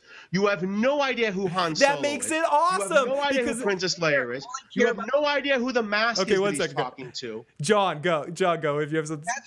They don't fucking care because they could care. Those are the old people. All they care about is Rey, Finn, and Kylo Ren. But none of it makes you need. sense. No one has any idea that there's 2 Sith Lords. No one has any idea what the fuck a Jedi is. No one knows what a Jedi is if you've never seen the old movies. And I get mad that How to Basic makes more money on YouTube than I am. And he has a video called How to Open Up an Umbrella. And it's having an umbrella and opening it up. It boggles my mind why he's making money on that video, but he does. Why? Because people love watching it and they don't care. They don't care. All I'm saying, Matt, is I think the movie I agree with what you're saying ultimately, but I don't agree that if we just watched this movie after seeing everything else that without everything else included, we'd think it was a bad movie. I think it's a fun, well put together little action sci-fi movie. I don't think it makes so much sense how the first it makes so much sense that Darth Vader would do that horrible shit to his daughter on the Death Star when he could sense easily that it was his daughter. Do we have to start picking apart the other movies too? Star Wars isn't something you can't pick apart. Star Wars is something you can easily, hence seeing Spaceballs. I just had Space such high hopes. Yep. Wait, let's get to it here, guys. You're getting to it. It's your high hopes. You screwed this up for yourself. It's not on the movie. Everyone else who talked about it, I had so much. Fuck that. You're blaming. People who I really trusted told me the movie was amazing. So because people you trusted failed you, you're blaming the movie. Fuck that. Go forward during episode 1, but we have an opposite reaction to this because people liken it episode 1 to going into the movie theater and just seeing a pile of nerds naked on the ground and just George Lucas with a Greedo mask fucking everyone. John, I just want to jump in. What Red Team said. Wait, how does it have 1 million views? That's over $2,000 of revenue. That video that you just talked about, I just saw it. It makes me want to kill myself. See? Well, you just added to the 1 million views. There Yeah, Carmine, 1 million in one. you just helped him out, Carmine. John, you just helped him out, John, by sharing that video because people are checking that out now. Exactly See what you're why it has doing. 1 million views. See what you're doing. We want some of that umbrella. Go check him out. Yeah, fucking umbrella guy. Yeah, check out the umbrella guy. Open up an umbrella today. Fucking asshole, John. I spent hours making videos, and then this guy does that. He makes my more money. gosh. Not bitter. And Red says, anyways, episode 7 gave me newfound respect for the prequels. At least George tried but failed to go a new route. Hopefully episode 8 will have a new original idea. I have heard this sent out before. Corey Coleman actually said the same thing in his review, that looking back now, seeing this movie, it makes them appreciate what George was going for in the prequel movies. How do you feel about that, Matt? Fine. George Lucas, I think, was. I don't know, maybe I get something different out of Star Wars than other people do. Maybe that's my fucking problem. No. I hear what you're saying. You're not. I don't mean to be arguing. I'm half arguing devil's advocate. No. What I did like that he did is he really did flesh out so much of the backstory to it, and I thought that was great. Okay. Some could say. We need to watch the fucking pod race. No, we don't. It's a waste of time. It was the writing atrocious and the whole dynamic between. You love that. You love that video game, Matt. Come on, we had so much fun with that N64 game. Here's a $1 million question, Matt. If George Lucas did episode 7, what would you feel about that? How would you? I have no idea. And I don't know, because I didn't like the prequels. I really didn't. They threw out all of his notes for the movie. I know they did. Originally, he was going to help write it, and then they told him to essentially go fuck himself. Fuck off. Yeah. I think the better question is with the basic concepts for the original prequel movies that George Lucas had, not writing the direct scripts, but if you'd actually hired a good script writer to work with him to punch up to good material and had had Spielberg even direct those movies instead of himself. What, 1, 2, and 3? Yeah, 1, 2, and 3. Would 1, 2, or 3 possibly could have been better movies if Lucas wasn't directing? Because Natalie Portman is a good actress. It could have been bad casting if they had cast someone else for Anakin. How bad was Samuel L. Jackson in that movie? It was so weird. Everyone was bad in that movie. Everyone but Ian McGregor was bad in those movies. Everyone except for him, right? Exactly. Except for Obi-Wan. I legitimately liked Obi-Wan in 2 and 3. Right. I can't see someone being a better Obi-Wan than him. Yeah. George's idea for 7 would have been Luke falls to the dark side. I believe that was confirmed. Yep. Interesting stuff here. Okay. The novels. That's what they had the novels for too. So okay, let's get into a little bit of speculation on what people thought about Snoke. I think Snoke. Okay, I think it will be very interesting, and a lot of people think that he might be Darth Plagueis. A lot of it has to do with the music choice. It's similar music that's used in the scene when he is talking to a scene when Darth Sidious is telling Anakin about the story of him. A lot of people that are having a problem with the movies, Joe specifically in his coded message from earlier, having a big problem with Snoke being an Emperor clone, and where we're seeing him in a lot of big projection of him, very vague information about him. I think I'm in the minority that I actually liked Snoke. He wasn't one of the problems I had with the movie. I'm curious, Stephanie, what did you think about Snoke? I don't feel that I really formed an opinion other than there wasn't why enough is to there form an this guy? Who is he? I hated him. John hated him. John, why did you hate him? Well, I hate Andy Serkis to begin with. Oh, Andy Serkis shade. I listened to Troy Baker a million times over, and I do not like Troy Baker whatsoever. But I think that, I don't know, it's just, it's that guy again. But the thing is, I think it's just stupid, the whole Snoke's thing. I like your theory, Phil, on how he's Darth Plagueis, and also you can see, but it's kind of in the shadows, but half of it, the lower side of his jaw. Looks like a lightsaber. Yeah. So he probably got that during. Luke probably gave that to him, or Palpatine gave that to him, if depending on the concept of who you think he could possibly be. And John, I hate to argue with here. I appreciate the love for your hate of Andy Serkis, because it's not common, and I don't often hear someone say fuck Andy Serkis, but I fucking love Andy Serkis. Where the fuck are you coming from with that Andy Serkis hate? He plays a gorilla better than anyone. If there's ever a Gorilla Grodd movie, I want Andy Serkis to play the fucking gorilla, dude. He's fucking amazing. I love I like him in all of his performances. He's a glorified voice actor, just like Troy Baker. Oh, you can do a monkey. Oh, you can do Golem. Hurrah! Sir, hurrah! So your argument is anyone with those motion capture stuff is going to do it awesome. It's not. The only time I've actually seen him act was in Ultron, Age of Ultron. All the other times, he was good in that movie. All the other times, he's just a glorified voice actor. Basquat says, Luke falls to the dark side. I'm pretty sure I see that working. I can understand why they dropped that idea. Red says, I believe Luke probably did that to Snoke, which is why Snoke used Ben Solo to destroy Luke's academy. He needs someone from within the Jedis to destroy the Jedis. And it also is interesting to note that Han and Leia know Snoke by name. They refer to him. Matt, I'm curious about what your opinions on Snoke are. Yeah, not really enough to form an opinion, I don't think. No. So you're holding out. Do we think he is the superficial question of the day, and that will go around here? Do we think he is really small, or really, no, obviously not the size of the projection, but what do we think when we actually get to see him? What will his diet... Will he be very small, like a Yoda type creature? I'm guessing he's tall and thin, and from what I've heard, like 7 feet tall and thin. Anyone have any opinions on that besides me? He kind of looked like that the woman. I always forget her name. Maz. Yeah, she looked like Maz. Yoda or Maz-Katan. That's why he's so big. He's probably got a Napoleon complex. Yeah, a little bit of a huge ego problem. Yeah, Wizard of the Oz thing going on right there. Stephanie's like, I don't care. Fuck that. I don't even thinking about that shit. Geek. Everyone had a basic. You fucking geek. That's what she's thinking to me. I didn't say that. What are you, a nerd? Yeah, you it's like he's tall and thin, but he projects himself as being big and fat. Brooke Arnold says, I hear 7 feet tall and thin. Okay, good. So I want to say I read that somewhere. I could be that's sort of interjected into my mind somewhere.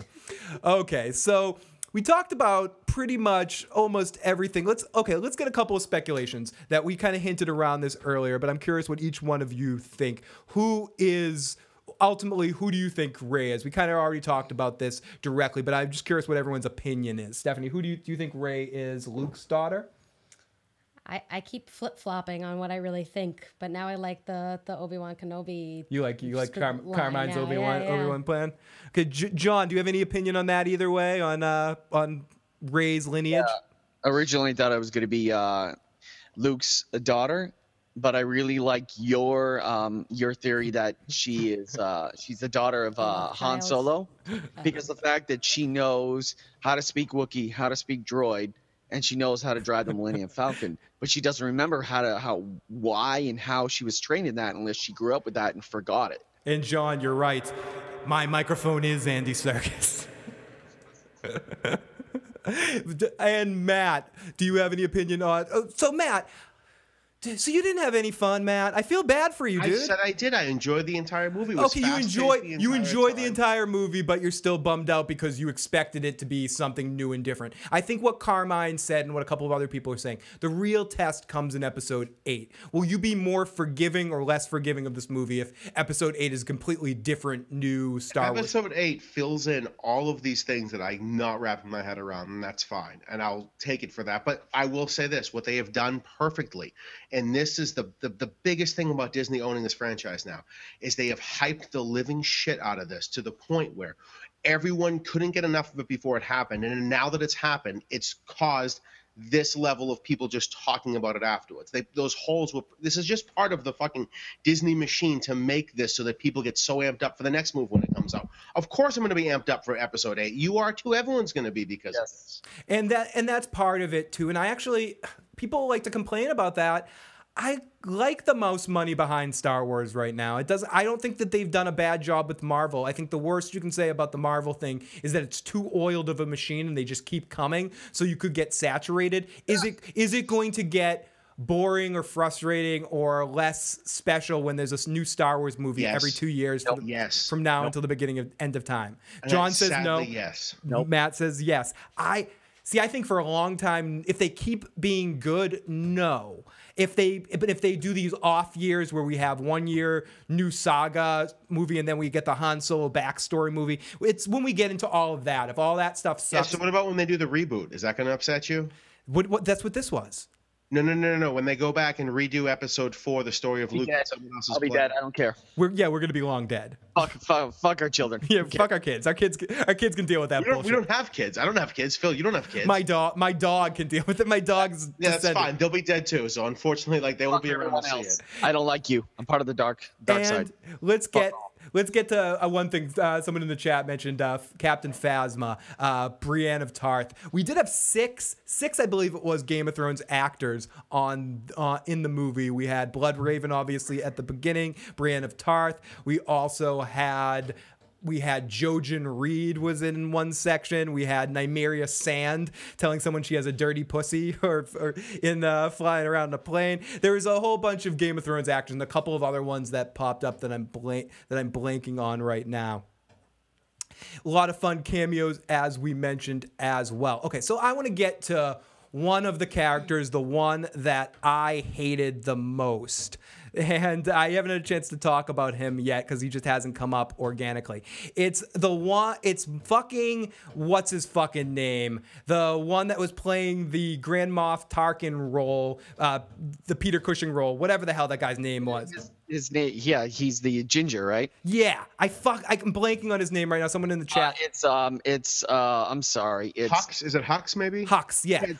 Hux. I fucking hated that actor. Oh my god! You get to the dark side now! Like everything is just over. That's on Domhnall Gleeson. He's so Brendan Gleeson's son. He was so horrible, such a fucking awful piece of shit. Everybody else seemed to work with me in the story. No one else bothered me. His acting was just grating to me. He went up and did the whole Nazi thing too. That didn't bother me necessarily when everyone was hiling him. It's just laughable. I was sitting in the theater laughing at that scene. It was humorous to me. I just fucking didn't like him. I think he did a pretty good job of being that shitty British Empire actor that everyone he made a memorable performance, because if he was just so-so, that we wouldn't be talking about him. I know. I hear you, John. You're supposed to hate him. Like, you're supposed No, to. but I guess I just didn't believe. I thought he was a little over the top. Whereas I guess that's my own fault. Where I just loved Peter Cushing's performance as that role, and I felt like him and Vader had a good balance back and forth. I felt like some of the weakest moments of the thing were the scenes between him and Kylo Ren and their dialogue back and forth. I found it just a little bit hollow. It's also weird because they're both young. You know what I mean? Like, neither one of them's old enough to get. They're both going to be in the next movie. I know, and the ones that my kids aren't around to see. And I know ultimately that as I'm looking in the chat too, I'm probably in the minority here. Most people actually enjoyed his performance and stuff. I just thought maybe I don't know. There was just something about him. Maybe that was the biggest problem with that shitty movie was him to you. Me, yep. He was the biggest problem with the movie to me.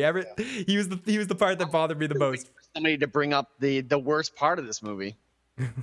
What do you think the worst part of the movie was? I'll wait until the end. So I'll wait until No. That's what we're getting into that now. We're kind of starting to wrap up. I can't believe no one's brought up how long and dragged out that ending scene was. Oh, the Luke? That was horrible. That, in my opinion, that was the worst part of the movie because it could have been easy. She could have came up. He could have turned around and showed that it was Luke, really short shot, and then she goes out and pretty much extends her arm with his lightsaber, and boom, credits. It could have been like that, but no, this whole 360 view, like this, and right here, and like here, and it's just like, okay, we get it. You could loop that around to just make that 5 hours. I wanted Luke to just raise his hand and have the lightsaber fly to him like, mother, not that, no, it's mom, bitch. But shame in your pants if that happened. Oh! Dun, dun, dun, dun, dun, dun, dun, dun. Someone lady says I actually liked Hux. I didn't think he was too terrible. And Carmine says, really, I fucking loved him. Yeah, I mean, ultimately, I think that was more of a personal problem I have with the actor. I just don't like the actor, and maybe. I just feel like the counterbalance between him and Kylo Ren a couple of times wasn't as effective as it could be, but it's probably on me in that situation. Someone wants to know who the babe is. Wave, babe. Yeah, you. That's Stephanie who's sharing her thoughts. Now, Stephanie, what did you think of the Nazi symbolism in there? I'm kind of in your camp on that. I thought that was kind of funny. My least favorite part of the movie. We were laughing. It was in the theater during that part where he's giving his speech. But I feel he is going to get his comeuppance at the right point in time. I feel like unlike where Grand Moff Tarkin, who you respected him, this guy is just a little bitch. And I agree with you, John. And I agree with a couple people in the chat that said it too. He's effective in that role. He made me hate him. Such bad acting that it turns around to be good acting. Yes. So bad it's good. Oh my god. You know what one of my favorite scenes was, and it was so contrived, but it was when at the end when Kylo Ren reached out for that lightsaber and she reached out for it too. And then the music swelled, the Luke's theme kicked in, and she had the lightsaber and kicked his ass. Okay. And it's so lame that I love that as much as I did, but I totally. Now, how do we feel about that final scene? The scene with them all fighting with ultimately with Finn grabbing the lightsaber and being able to fight Kylo Ren for a little bit, and Kylo. Yeah, bullshit. So whatever. I agree. It's reality. You don't think that it's any movie where you're like dun dun dun dun dun dun, like it's not going to be perfect. The guy screwed up. They both look like they couldn't fight, and the fact that the one guy who wasn't trained at all whatsoever or wasn't like previously trained. But you could argue this that ultimately, as we saw when Finn fought the one with the vibroblade out in the battlefield, the one stormtrooper with that guy, the vibro, which I think is another cameo actor. I have a list somewhere, but I'm not even going on any notes tonight.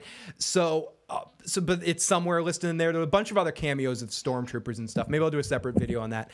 But ultimately, we see that the stormtroopers trained in the vibroblade. So to think that a well-trained stormtrooper that basically is a master and been trained in every single weapon possible that could use a lightsaber against someone like Kylo Ren, who hasn't even completed his Jedi training. Obviously, Kylo Ren will win in the end, but a well-trained in the art of combat could kind of hold his own for a little bit until Force stuff just eased it out. Did anyone have a problem, Matt, with the fact of how Rey defeated Kylo Ren so easily at the end? No, the earthquake thing is what the most bullshit was out of the whole thing. Again, her defeating him could totally be justified if it turns out she trained as a Jedi when she was a kid, right? And she's half Skywalker. You know what I mean? Or even half Kenobi or something. She had some lineage of half Yoda.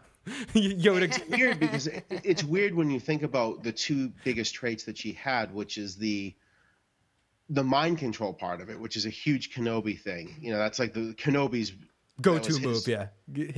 And being a great pilot, which is, that's kind of a Skywalker / Solo thing. So I don't really know where she gets that from. But. So ultimately, let's say, jump in the chat. Oh my God, yes. I just watched. Oh, interesting. The ginger Nazi was in a Harry Potter movie. Yep. He was Bill Weasley. He seems like someone that should be in a Harry Potter movie. He was also in Frank, and he was also in Machina Ex Machina. And Al, Red Sox fan, Earthquake was mega bullshit. Yes, exactly. Earthquake was huge bullshit. Ultimately, okay. Could you explain a warp core, whatever explosion when they blew up? I don't know. Craziness. So is there, I'm trying to think if there's anything else that we haven't really talked. I really enjoyed the relationship that Kylo Ren had with Darth Vader's burned mask. Mm-hmm. I thought that was actually really cool, the way they did that and have him. I thought they should have played that up more and had more scenes where he gets all Norman Bates with it a little bit. I hope they do that. If he tried it on for a second. Yeah. And we see the flashback of him trying to get his mask like Vader a little bit more, something like that. Yeah. I feel like we mentioned this before, but I do feel like he played. If you're not subscribed to emo Kylo Ren on Twitter, please do. It's fucking hilarious stuff. Yeah. But I feel like Adam Driver gave us a performance that Hayden Christensen couldn't give us, of that whiny Anakin-ness. And I feel like he did a good job of depicting that. And also, I do feel like they cast well for the way he looks. He looks a lot like Han Solo. Absolutely. Okay, this is one of the things I want to talk about that I forgot about, where people were complaining about it being too much like the prequel movies. I mean, too much like the original trilogy. Okay, there's stuff I agree with you, Matt, like the end of the movie and all of that stuff. The stuff that bothers me and the stuff when people start going, well, the 3 planets that they went to in this movie were a snow planet, a desert planet, and a woodsy planet, a jungle planet. That's the same planets that we went to in the original trilogy movies. So it's a copy. Like that, I think is reaching to say it's a copy when you say, oh, they were in a snow planet for a few minutes. This is a copy of Hoth. I didn't think about Hoth when they were on that snow planet for a minute. No, I didn't either. I mean, you thought of Tatooine a little bit in the beginning. Of course you thought about Tatooine. I mean, that was the obvious one. But right. I feel like the other two, we're reaching to say, oh, they did this too, they did this too. No, you know what? People hated how weird the ones in the prequels felt because they didn't look like that, because they weren't so barren. You know, that was a weird part of seeing the prequels. Remember there were cities with like millions of people in them? It looked weird because Star Wars was a very kind of sparse universe when the first 3 movies originally. Yep. And also the blowing up of the Death Planet was it was very, very fun stuff. I think in the first movies, in the original movies, they had to have whole like star fleets full of fucking ships coming out there to back up all of the X-wings that were going in. It was a huge operation. Someone had said, "Well, we got 2 minutes. We better shoot this fucking thing up. Let's send 6 X-wings up and hope for the best." And that's what they did. That's all they had left. Yeah, that's all they had. That's all they could do. Good point, John. They had the fat guy from Heroes. Yeah, great. Yeah, they had what's his Matt Parkman. Matt Parkman. Who's in base boy from Return of the Jedi, the fish guy who was with Lando. There was also a Beastie Boys reference somewhere in the movie, and one of their I don't think you ever saw it, but yeah. It's like someone's named Hello Nasty or something like that. Yeah, it was Elo Asti. They took the H and the N off. Yeah. So, okay. So let's go around. I have a bunch of fun facts and stuff that I'll get to a couple of them before I have way too many. As I'm scrolling through this, I have 22 pages of fun facts. So I think I'm going to do like fun fact videos, but I want to get into a couple of talk a little bit about some of our cameos that we haven't mentioned. As we said, Frank Oz's voice is in there, recorded with Ian McGregor's line. And also they had the actor that does the voice actor that does the voice of Obi-Wan from the animated series too, but when they could figure out a way of getting Alec Guinness's voice in, they cut his lines. We also have Daniel Craig, who is in there, as we mentioned, with the Jedi mind trick. Frank Oz, Alec Guinness, Ian McGregor. We mentioned those guys before. Greg Grunberg from Heroes. We also talked about Ken Lang, or Luang, or I believe is his name. Miles from the Dharma. Miles also from Lost. We also have just a bunch of other random folks. J.J. Abrams' mother is in the movie, I believe, or father's in the movie. This is the one I was looking for. Bill Hader and Ben Schwartz did the voices of BB-8. That's very, very, very, very cool. I got one thing that was brought up on another podcast, which was awesome. Kevin Smith, he has spent his entire life quoting Star Wars. Say what you will about his directing and his movies, but the fact that the guy is a true Star Wars fan, and the fact that he talked about in his he's more of a fan than Matt, that's for sure. Yeah. Hollywood Babylon is a thing that he does. Well, blah blah blah. It's a podcast. He said that he cried when he saw the movie because he said, "I've been quoting Star Wars my entire life, and in this movie they quoted me."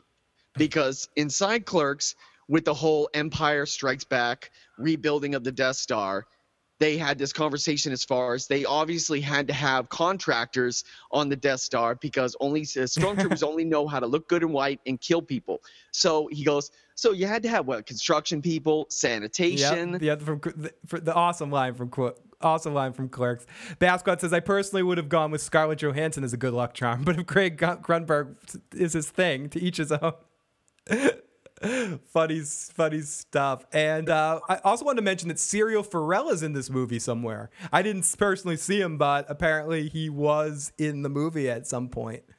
We also have holy shit, just so much people. Kevin Smith, here it is. Kevin Smith, he got to board Han Solo's ship before the movie came out.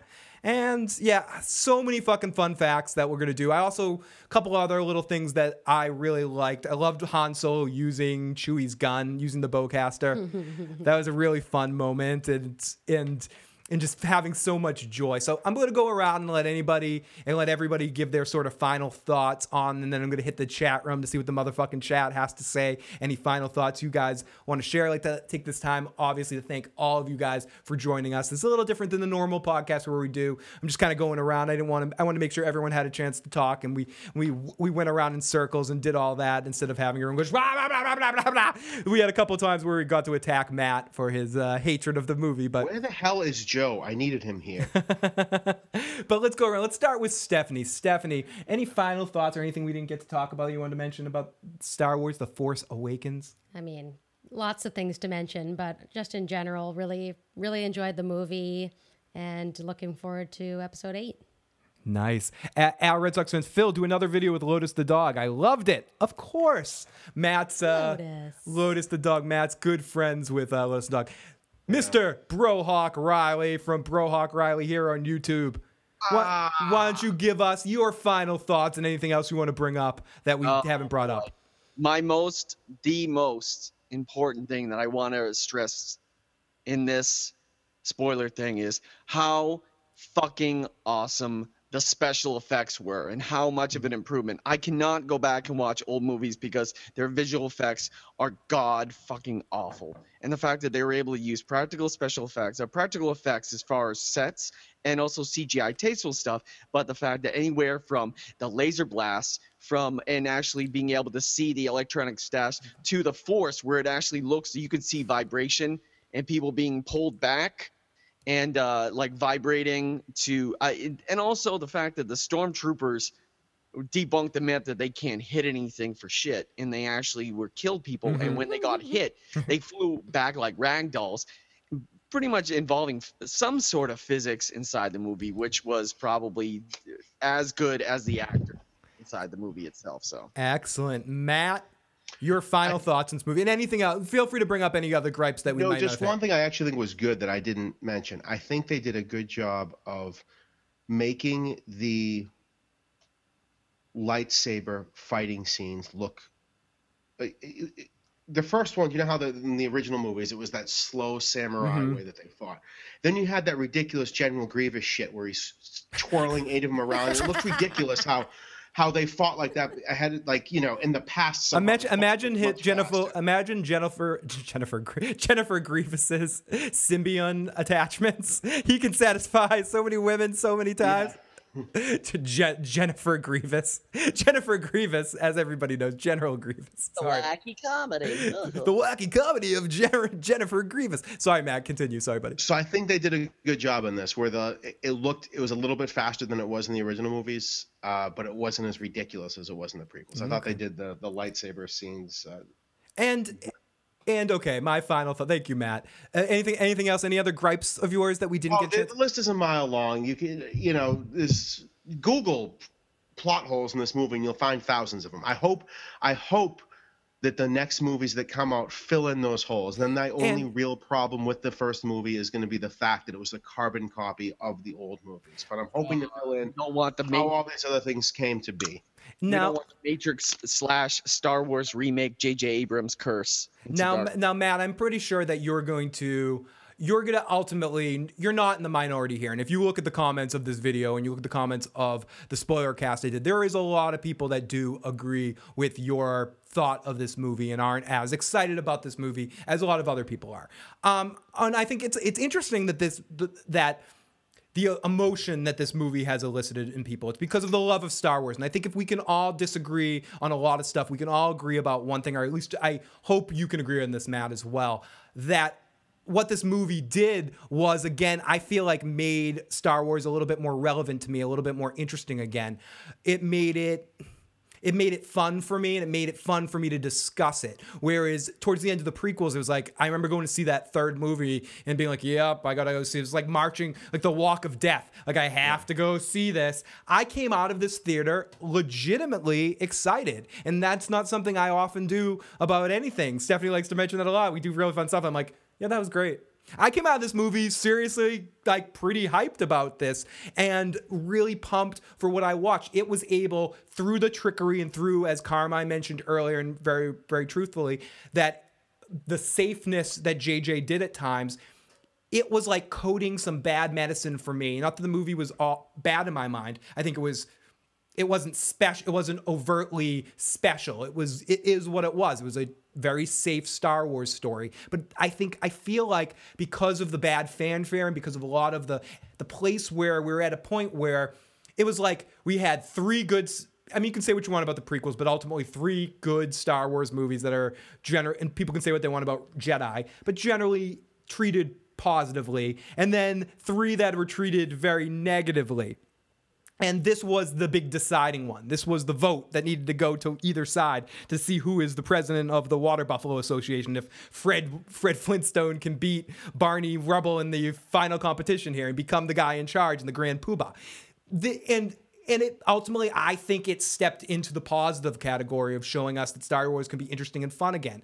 But I see where Matt's coming from too. And I feel like I have to play this one more time for people that are just tuning in. So let's play a few seconds of Joe to defend Matt's point. Although it was better than the last 3 movies, I think that's the only reason why people really like it as much as they do. They have a lot of explaining to do. What the fuck is Kylo Ren's motivation? I don't understand any of that fucking bullshit. And what the fuck is with the Supreme? Okay, first of all, we're taking Joe point for point. Your first point, I get you. But second point, we'll get with you, Joe. What's Kylo Ren's motivation? Kylo Ren's motivation, I get is what his motivation is. His motivation is to crush. No, his motivation was because he was an uneasy child that was dealing with a lot of powers he couldn't quite handle. Luke, who probably shouldn't be training other Jedis, but he's the only option they have because he just doesn't have what it takes to handle all this situation, noticed that he had an angry kid that was right on the edge, and he got pushed over the edge by Snoke, who influenced him in a bad way and pushed him over the edge to do ultimately what Anakin did and kill all the youngling Jedis. Why? Anakin watched his mother be murdered in front of him. Okay. Murdered and raped in front. Fair enough. Anakin ultimately had more of a motivation. We don't know the motivation that led him to be. We don't know how big of a manipulator Snoke is. That was Joe's point. Okay, fair enough. Theater. I know the actor is Golem, but they have to make him look like a 50-foot tall Golem with not such weird eyes. I couldn't decide whether or not it was Golem or the orc from the same movie, but I thought they kind of cheaped out on that. It was really awful, actually. No, he goes from it's pretty good to right that point where he goes, wait, it's really awful, actually. Couldn't tell whether or not it was because my spot in the theater, third, fourth row, all the way. Okay, this is where Joe gets into that he doesn't realize he's getting old and probably going blind. He's just such an old woman at this point. IMAX 3D. When I was in the IMAX, it wasn't clear. It was blurry. I don't know if it was the fact that the crowd, there was a big crowd, so there was no room to sit or sit where I would normally sit. So everything kind of had a little blurriness to it. Unless you were focused in on a specific spot, because I was so close to the screen, you have to look back and forth. So okay, that seems to be more of a 3D problem than a Force problem. That seems to be more of a Joe problem. Yeah, that's I think Joe's getting a little didn't really enjoy like the voice next to me were too loud. Yeah. Cinematics of it all either. So maybe that soured me a little bit on the movie. The writing was a lot better and everything else like that. But ultimately, I really don't think it was that great of a movie. So it was an homage to the originals, but that's about it. Good, thank you, Joe. So that was everyone there, and then we got Joe Dirty Locks and his final thoughts about the movie. So Matt, is Joe preaching the choir for you right there? He was right on everything he said. And you know what? A part of it with this movie is it's the only thing that I was into when I was 6 years old that I'm still allowed to be into at this point in my life. And that's I realize that's probably a big deal, you know, like. What the hell else was I into when I was a little kid? Like I had the fucking, you know, the Ewok Village and Jabba the Hutt and shit. What the hell else was I into that I can be into now? He-Man? 30 whatever years later. John? He-Man? Care Bears? Yeah, He-Man and Pee Wee Herman? I can't as an adult be into that. I can't go into school and there's a picture of Darth Vader on my door that a kid drew and called it me. Like you can't go in and do that with fucking He-Man. So a couple of points in the chat. Did you all mention that Phasma was fucking weak? Yes, we did. Fucking weak. Al Red Sox fan says. So someone's like, who the fuck is even Phasma? Phil, Stephanie, John, Matt, thanks for the great review. Thank you guys. Al says, I love the movie. Just want to see some new ideas. The Daywalker Muriel says, worst part of Star Wars, that shit Star Trek Beyond trailer. Amen to you, my friend. Joe kills us as usual. Luke isn't a good Jedi. Luke's my father, says Daniel. Luke wouldn't make a good shit buddy. Maybe Joe needs glasses, says Al, Red Sox fan. Daywalker says, terrible shit buddy. Joe was into Barbie, says Daniel. Oh my gosh. I love it when Joe's not here to defend himself. Everybody, I think this is as good a time as any to call it a night, everybody. Oh, yes. Happy New Year, everybody. I will be back either tomorrow afternoon or on Thursday to do my end of the year thing. I've got a little audio bit from Brohawk Riley coming, and I have something from King Baby Duck of the Boston Bass Brigade as well. I'd like to thank you guys all for joining us for this spoiler discussion. I'm going to do a lot more Star Wars content. I'm also going to be doing a podcast with a couple of other people and another channel that I'll keep you guys posted on that as well. I'd like to say a big, huge thank you to Carmine from Red Team Review for calling in and for jumping in the chat. Huge thank to all of our friends, Sam, Daniel, the Daywalker, Al, Red Sox fan, Jimmy. Happy New Year to all of you guys. Hope you have a very happy holiday. I'd like to say thank you, Stephanie. Thanks for having me. Thank you for joining me. It's always great to have you. John, where can people find you if they want to hear more of you? Hi, my name is John Riley, and you can find me at Brohawk Riley on Twitter or bit.ly/BHRTV, or if you have tough time remembering that, YOLO 420 Badlands. Thank you. Those are both bit.ly things. And you can check that out and check out John's channel and see some recaps of Into the Badlands if you're into that show that I did with John on this season over there, and see some classic Issues program stuff from the old Salem State show. And I'd like to also say, if you guys want to join our community here on Google, you can find the link to that in the description box below, and share some of your thoughts with the week with some of the best people out there. Al, Red Sox fans, Sam, Lady, the wonderful, amazing Ren Renwood, all of our good friends. Matt, Big Daddy Matt, how are you doing? Matt's on vacation. Matt's got vacation look going on. He's usually in a suit. Not this week. No, I'm unshaven and gross. And if you want to see more of Matt, you can check in every other Wednesday. It usually pans out to be. And maybe might do a couple this coming week. Matt and I have to talk about it. But we do recaps of The Sopranos. So if anyone is watching The Sopranos or feels like doing a rewatch of The Sopranos, join us every week or every other week to talk Sopranos episodes, and maybe eventually we're going to do some other shows too once we finally get through The Sopranos 2 or 3 years from now. Sopranos at this rate here is going to take us like 4 to 5 years. A 5-year plan. Yeah, we'll eventually get there. So everybody, have a good night, and if I don't talk to you and don't see you, have a happy new year. You can follow me on Twitter at IGotIssuesMan. Check me out at issuesprogram.com. If you haven't already, please hit that like button. Please hit that subscribe button. And please share this video and my channel with a friend and help us continue to grow into the new year. So thank you everybody that's joined in the fun tonight in the chat room. You guys are really awesome. Thank you to the PD and to Matt's brother, if you happen to be checking this out, joining the discussion and either yelling and throwing shit at Matt, and hopefully we hammered Matt, or maybe they agree with you, Matt. I don't know how your friends and family feel about your opinions on Star Wars. So anyways, guys, thank you so much. We will talk to you guys next time. Good night. Good night. Good night. Good night. Good night. Good night.